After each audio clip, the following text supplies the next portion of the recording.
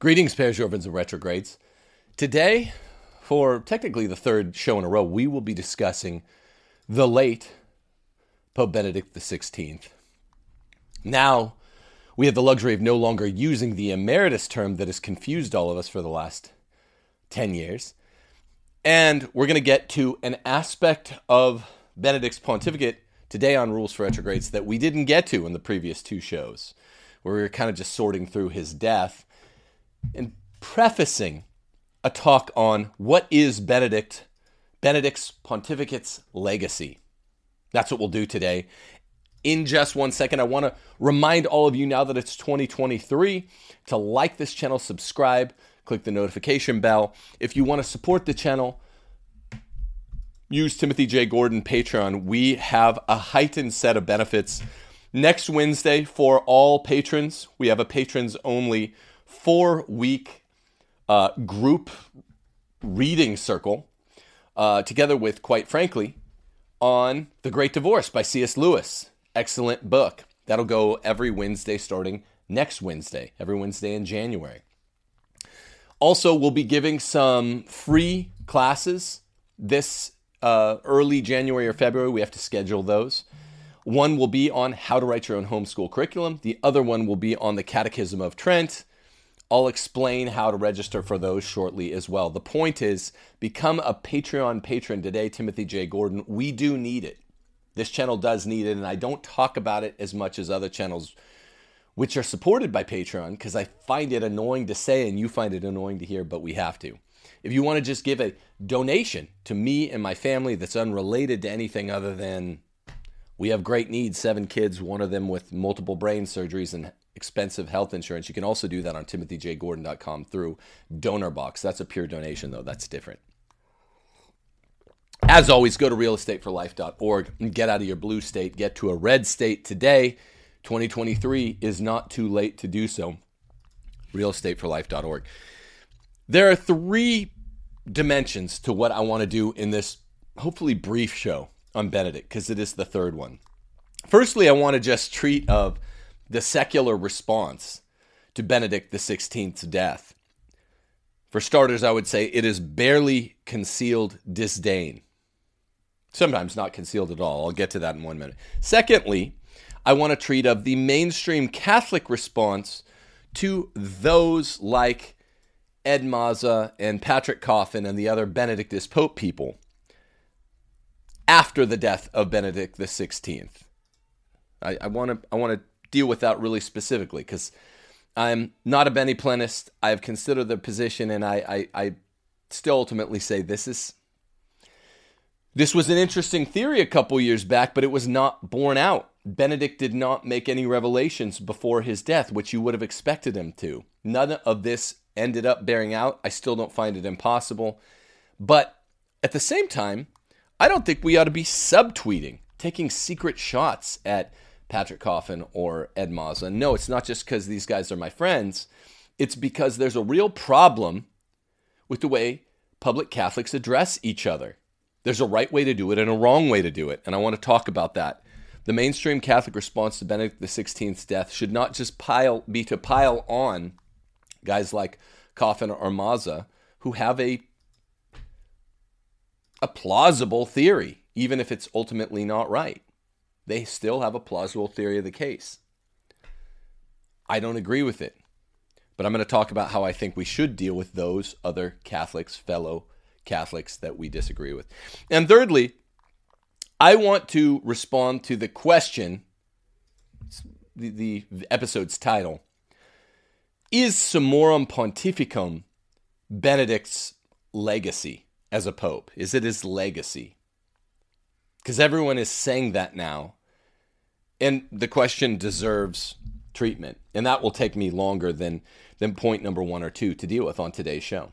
So I'm also trying to be a little more organized, and instead of just having 2 or 3 segments in a show and getting to them when I get to them, I want to try this thing more like a teacher and tell you, here are the 3 things we're doing in the show, and I'm going to get to them 1, 2, 3 in this order. So firstly, the secular response to Benedict XVI's death.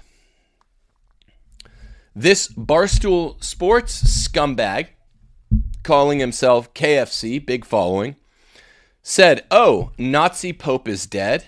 Peace out, you rat fuck." Truly the worst of the worst. And for those of you out there who don't follow me on Twitter, I generally try to stay out of static on Twitter, but I did not stand down now. I took this guy out on Twitter. And that's not like, oh, based, cool, bro, because it's on Twitter, right?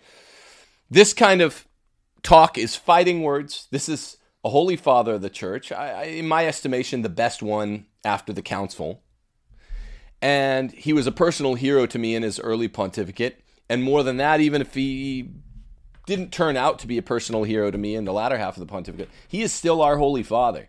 And this rat schmuck, calling himself KFC, on scummy, sleazy Barstool Sports, this guy was caught having an affair 2 days or so before his baby was born and 2 days after he was with the same concubine. So this guy's waxing poetic and moral about Benedict XVI as a Nazi, false, and as a pedo enabler, almost entirely false. And I don't want some scumbag like this saying something. So I said, why does every Barstool sex miscreant apparently hate Christians, the church, and Jesus? Portnoy isn't even a Christian, the guy who runs Barstool Sports. He's not even a Christian, and his philandering commentators, like KFC, openly mock our heroes and our way of life. Why do Christians support these pathetic fucking losers, is what I said. And, you know, Barstool has been anti-Catholic before. I think Portnoy himself took on Taylor Marshall about some issue or another, and it was really, really disrespectful. I forget what the issue even was. These guys take pot shots at Catholics all the time, so it made sense to me to get involved. Now, this KFC sleazebag, the guy who cheated on his wife, retweeted me and he said, "You've officially tapped into psychotic Christian Twitter," which was sort of like the final frontier for me. These guys are nuts. I feel like I'm in the Da Vinci Code or something fighting against the Vatican. And I responded to that one too, but I try to keep the profanity minimal on this channel. I've already dropped 2 F-bombs, so I won't say what I said there. But the point is, and we got into it. It was a beef. We were going back and forth. The point is, the secular response to Benedict XVI's death was shades of 2005. We know, as a family friend, the movie reviewer for USA Today, who was making slightly less disrespectful slurs at Benedict to the same effect in 2005. It was everywhere with liberal Hollywood types. Remember, my parents are both Angelenos. We grew up around Los Angeles. I was born in Thousand Oaks. So we know a lot of these folks. And Ratzinger was in the HJ, which was mandatory, folks. He was in the Hitler Jugend. He hated it. His father hated it. His brother hated it. They got him out as soon as he could. What else? They stood against the Nazis. They paid for it. The father was demoted because of his anti-Nazi stance. Yeah. Yep. Ratzinger was not a Nazi. If anything, Ratzinger was a young social liberal, right? I mean, Nazis are socialists, but they're a different kind of socialist on cultural issues, and Ratzinger was not that. So you can't say that. Also, of the 3 popes, I think this is Eric Salmon's point on Twitter, strong point, Ratzinger, JP2, Francis. I'm not using their names to signify that any of these 3 weren't popes, because I believe all 3 of them were popes. He was the strongest. Now, none of them were perfect, and in the post-20th century, when the Soviet Union planted all of these groomers into the priesthood, it's been a real problem. So none of them batted perfect, but Benedict was the closest of the last 3 popes to dealing with pedos, closest to perfect. And he was called like Rome's Rottweiler for so doing. So morons like this filthy sleazebag, KFC, who call our Pope a pedo or a rat Nazi, it's just a bunch of nonsense. And hey, man, I mean, we went back and forth. If you have a problem with that, I'm come on the show, or any other suggestion that you have for dealing with this. But that's my Holy Father. You picked the day that he died to take a pot shot, and it's not okay. It's not okay. Unacceptable. I call foul. If this had been done to Jews or Muslims, everyone would be going nuts. And they do it to, I think, arguably the best pope after the council. And it's totally okay. This is the secular response to Benedict XVI's death. Unmasked disdain. Barely concealed disdain. KFC didn't conceal it much. It's basically your frat boys' sports outlet.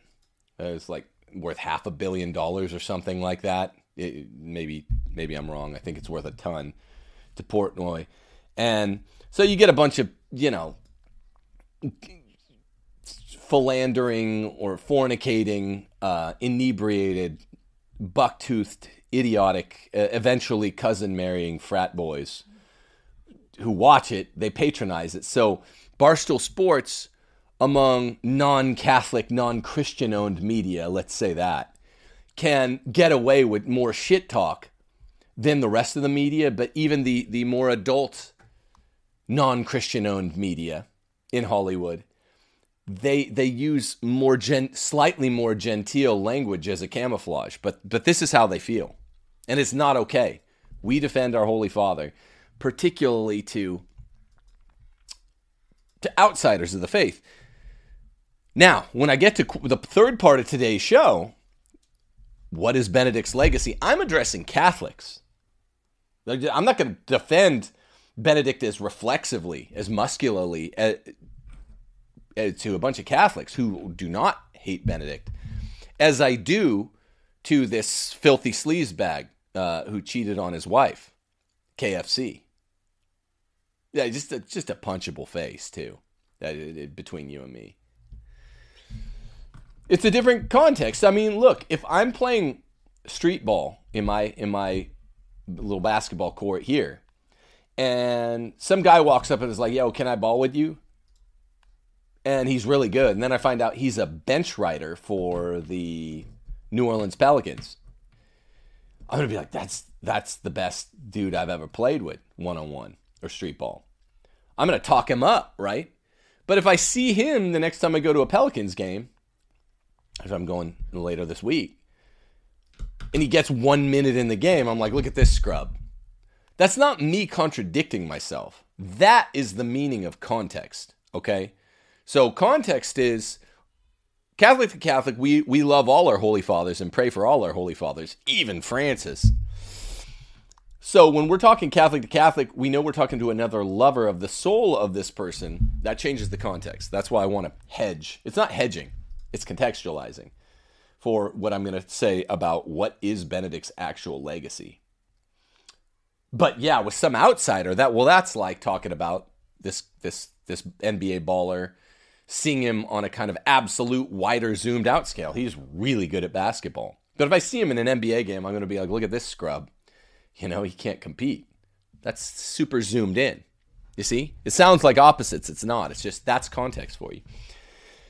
I'll get to that when I talk about whether or not Summorum Pontificum, as the third point, is in fact Benedict's legacy, because people have started saying that, and I do think it's wrong. But the second point is, what is the mainstream Catholic response to Benedict XVI's death? Well, in the first place, I'm not saying anything interesting. The mainstream Catholic response to B16's death is, we mourn this man, we pray for his soul, we want him to go to heaven like we want other people to. In a lot of ways, you'd say, he might be saintly, and he has a much better shot than the average cat at the average funeral. I mean, like average man at the average funeral. House cats have no shot at getting into heaven. But so, I mean, I'm not really saying anything interesting there. That's been the mainstream Catholic response to B16's death, and it's been really fitting. But the reason it's interesting here in point number 2 is, there has been a repeated undercurrent. Actually, it's an overtone, not an undercurrent. I've seen it a bit from Matt Fradd, actually. Subtweeting the Benedictist Pope people, taking shots at him without naming them and making it unnecessarily personal. And here's the thing. I like Patrick Coffin. I like Ed Mazza. Very, very gentle men. And I like Matt Fradd. Okay? What Pints with Aquinas said 2 days ago is, make no bloody mistake about it. It's an act of schism, therefore a grave sin, for a Catholic to deny the papacy of Pope Francis. Now, certain Catholics, no name. I don't get that.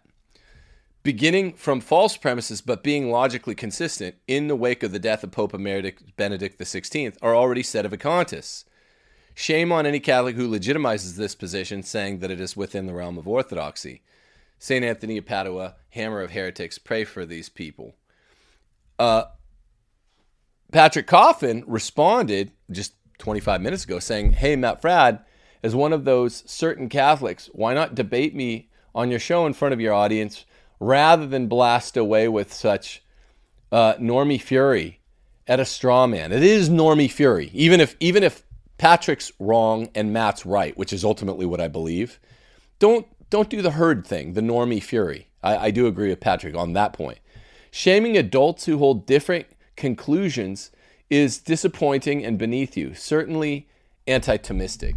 So I think this is a really reasonable response from Patrick, even as what are the odds of this? It's not certainty, but what are the odds? I think Matt's on the right position, got the right side. I think Patrick's got the better tweet. And here's the thing. Even saying that, you guys a lot of times really, I'm sorry to say, parish orphans and retrogrades, misunderstand what my rule for retrograde on no fragging, no frag grenading any of our own means. It does not mean you can't say, hey, don't do this, guys, do better. That's not what it means. It doesn't mean that. It means no personal attacks. So here I'm saying, I like Matt, I like Pat. They should debate.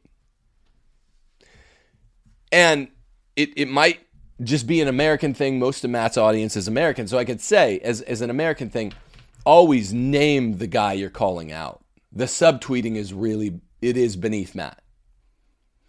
And as one of the people that is not a Beneplenist, who might be included within the purview of those legitimizers, he's attacking two groups here. The Beneplenists, like Patrick, and then those who have legitimized it, because I have Patrick on the show. I've had Ed Mazza on the show. I'll have Ed Mazza on the show relatively soon.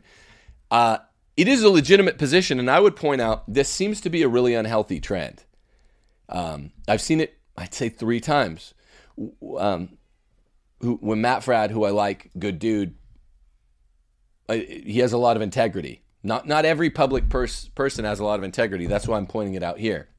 3 times I've seen he does something, catches flack for it, which I do know freaks him out, and then makes a ceremonial hand washing later and doesn't subtweet. The first was when I went on a show 2 different times. He made up by having feminists on after both times I went on a show and allowed them to say some things that he probably shouldn't have because me and Matt are friends. Okay, that's fine. Forgiven. But it was subtweety. It was a back way of doing a ceremonial hand washing to prove to the kind of secular left within the church. The church does have a secular left within it, the Catholic feminists, whatever. Hey, I'm still kind of one of you. So he did it then. Okay, that wasn't good. And then he did it again with the same crowd, the Catholic feminists, Catholic, secular left within the church, when he said that women aren't funny. Then he did a big ceremonial hand washing. He made a full kind of non-apology apology by going through and saying, now that's a funny woman. He did it for weeks. He's kind of still doing it vis-a-vis Laura Horn. At least that's not subtweeting anyone, but it's the same kind of energy. It's the same negative energy. Don't do that. And now he's done it, I think, in two statements that really are Patrick Coffin, Ed Mazza, others. Who are the other Beneplanists? I forget. There's the... Well, I think specifically it was that he'd hosted the Sedevacantist debate. So he's talking about legitimizing the position, but Peter Diamond was on a show. Oh, yeah, I forgot. Like 4 instances. So before he did this, where he's kind of... Oh, this is part of the third instance. So he hosted the Peter Diamond debate this past summer, which I don't think he should apologize for, but folks, lots of the folks that support him and not subsidize him, but fund his show, were calling for him to, do the public ritual humiliation for having had a Sedevacantist on who clearly beat in the debate. That doesn't mean his position is right. The clearly inferior, overmatched opponent. Peter Diamond's a sharp cat, right? And Sedevacantism it's philosophically coherent even if it's wrong. We should do a show on the difference between being wrong and being philosophically coherent. He destroyed I forget the guy's name, the SSPX guy. Castman. It was Castman. And again, I thought that was great. I was glad that Matt had that show, and I thought that was ballsy of him. There was no reason to back off afterwards when you get heat. Right, and he's still, 5-6 months later, he's still doing what he does. Matt will get bursts of ballsiness and then back off and do the subtweeting, the beta apologies, the unpologies, whatever. And that's, I think, what this is. Now he's still trying to kind of make up for the debate, and there's nothing to make up for in the first place. In this business, keep your apologies in the confessional. Generally, you want to be Teflon Don. You don't want to make apologies for things you've done that were prudential judgments. Never apologize. I've told Matt this. So don't do it, and certainly don't sacrifice, or if you're going to, just name Coffin and Mazza and say, hey, I think you guys are wrong.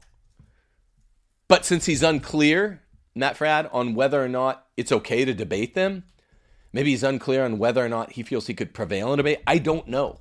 But just say, it's not wrong, and it's not fragging, to say, hey, look, I love you, brother, but here's where I think you're wrong. That's Christian. I'm doing it right now with Matt Fradd. I've done it with both Mazza and Coffin on my show. Here's why I think you're definitely not over the threshold of persuasion on the Benedictus Pope stuff.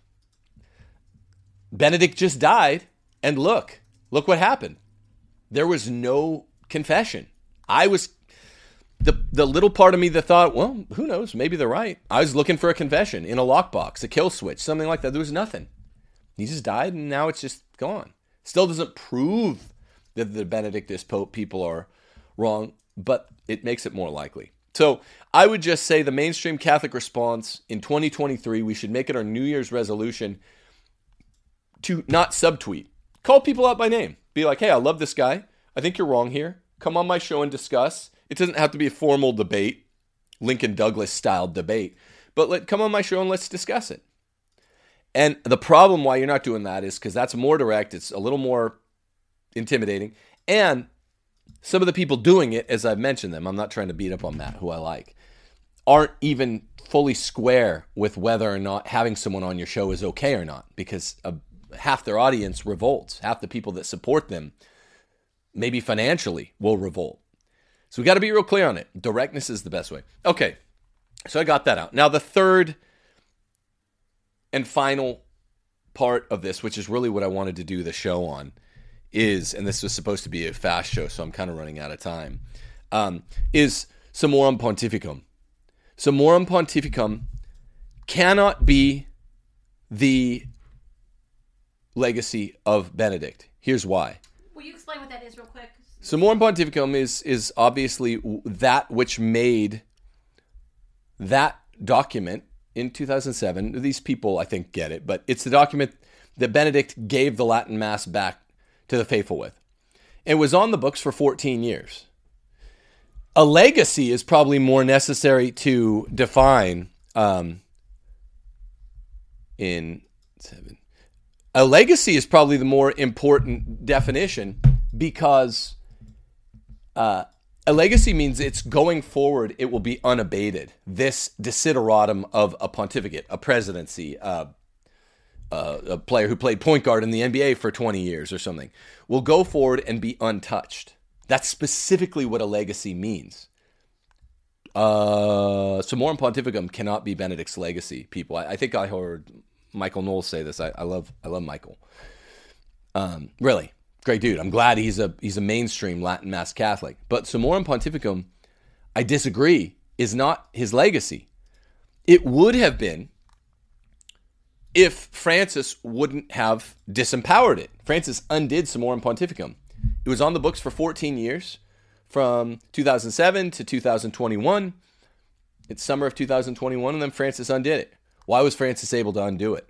Well, this is where Benedict's retirement comes into play. He retired knowing with not substantial certitude, but something close to high likeliness, because of what happened in the 2005 conclave, who would replace him. Don't say it's a Holy Spirit thing, because yes, Holy Spirit's always with these guys. He knew who would likely replace him. The second place runner-up at the 2005 conclave. He knew this guy and the interest that this guy, Francis, represents, hates the Latin Mass. This cannot be Benedict's legacy simply because he didn't get it done. I mean, he got it done for 14 years, and that's not what a legacy is. It was especially cruel of Francis to have undone Summorum Pontificum and the Latin Mass reform of the Reform while Benedict still lived. Why didn't he wait until now to do it? So I say there's a paradigmatic impasse. I was saying this to my friend by text, between someone like me, who still loves Benedict, but he was a big hero to me the first 3 years of his pontificate, but then I felt really, really abandoned, like a parish orphan. Benedict made me think I'm a parish orphan.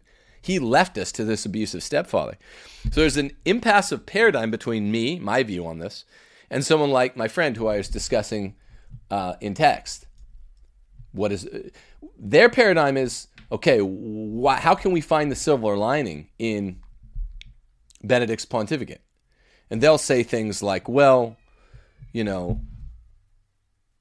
what Benedict did might in some really indirect way yield fruit later, even though basically all the good Benedict did was undone by Francis through the retirement. And they're like, look, if your paradigm is saying the most positive things about Benedict, then that's a good thing to hope. But I say when you have plenary power as Pope, you can save the liturgy. Get rid of the Novus Ordo forever. That is not drastic. That was within his power. He chose to do it this way. We could have it now. If he would have just gotten rid of the Novus Ordo, it would have been much harder for Francis to undo Benedict's undoing. He chose not to do that. He chose to go slowly. He chose to reform the Reform slowly. And then worse than that, and I think his real legacy, it's not a positive thing, so get ready. His real legacy is the retirement. It alters the pontificate going forward, and it enabled the next guy, Francis, to alter all the good that Benedict had done going forward. And my friend, so it's the paradigm, what a good pope does with plenary power. That's what I say it is. I compare Benedict to what Benedict could have done. He could have changed things for a small price, abruptly taking the Novus Ordo away from baby boomers. Not a big price.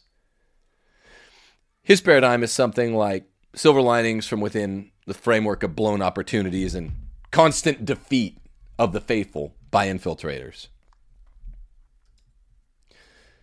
And I think a hopeful, possible way of looking at Benedict now is by saying, there are all these priests that went through seminary. I know some of them. I'm lucky enough to know some of them that I'm friends with. They went through seminary under Benedict, so they're really well trained. They know the Latin Mass. That's his legacy, isn't it? Yes and no.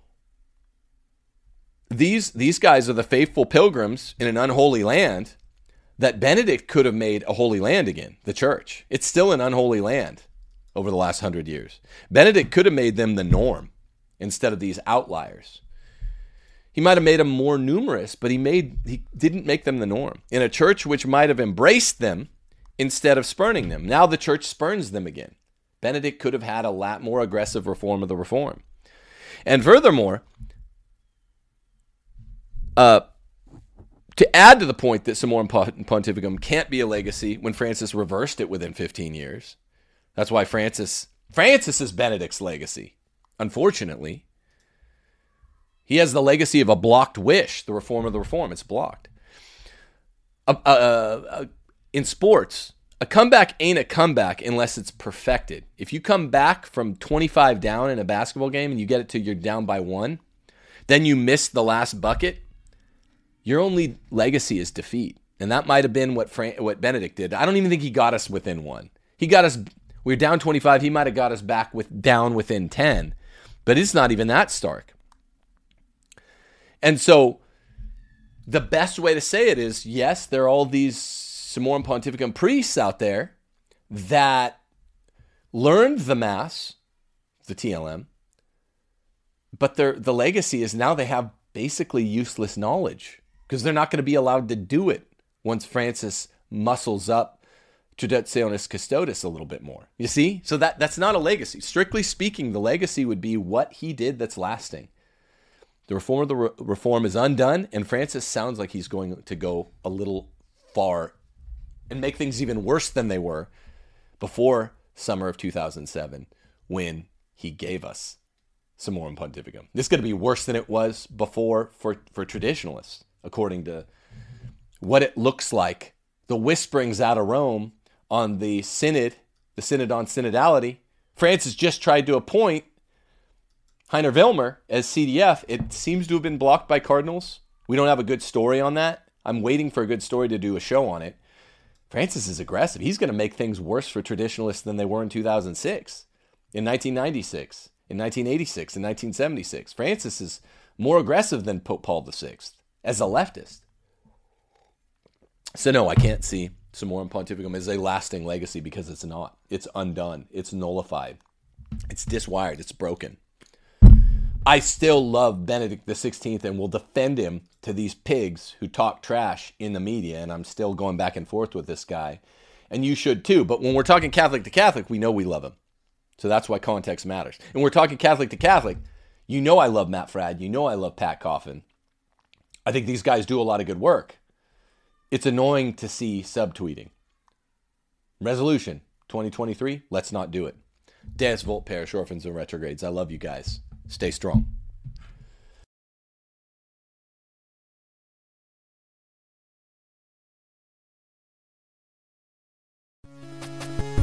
Hail Mary, full of grace, the Lord is with thee. Blessed art thou amongst women, and blessed is the fruit of thy womb, Jesus. Holy Mary, Mother of God, pray for us sinners now and at the hour of our death. Amen. Hail Mary, full of grace, the Lord is with thee. Blessed art thou amongst women, and blessed is the fruit of thy womb, Jesus. Holy Mary, Mother of God, pray for us sinners now and at the hour of our death. Amen. Hail Mary, full of grace, the Lord is with thee. Blessed art thou amongst women, and blessed is the fruit of thy womb, Jesus. Holy Mary, Mother of God, pray for us sinners now and at the hour of our death. Amen. Hail Mary, full of grace, the Lord is with thee. Blessed art thou amongst women, and blessed is the fruit of thy womb, Jesus.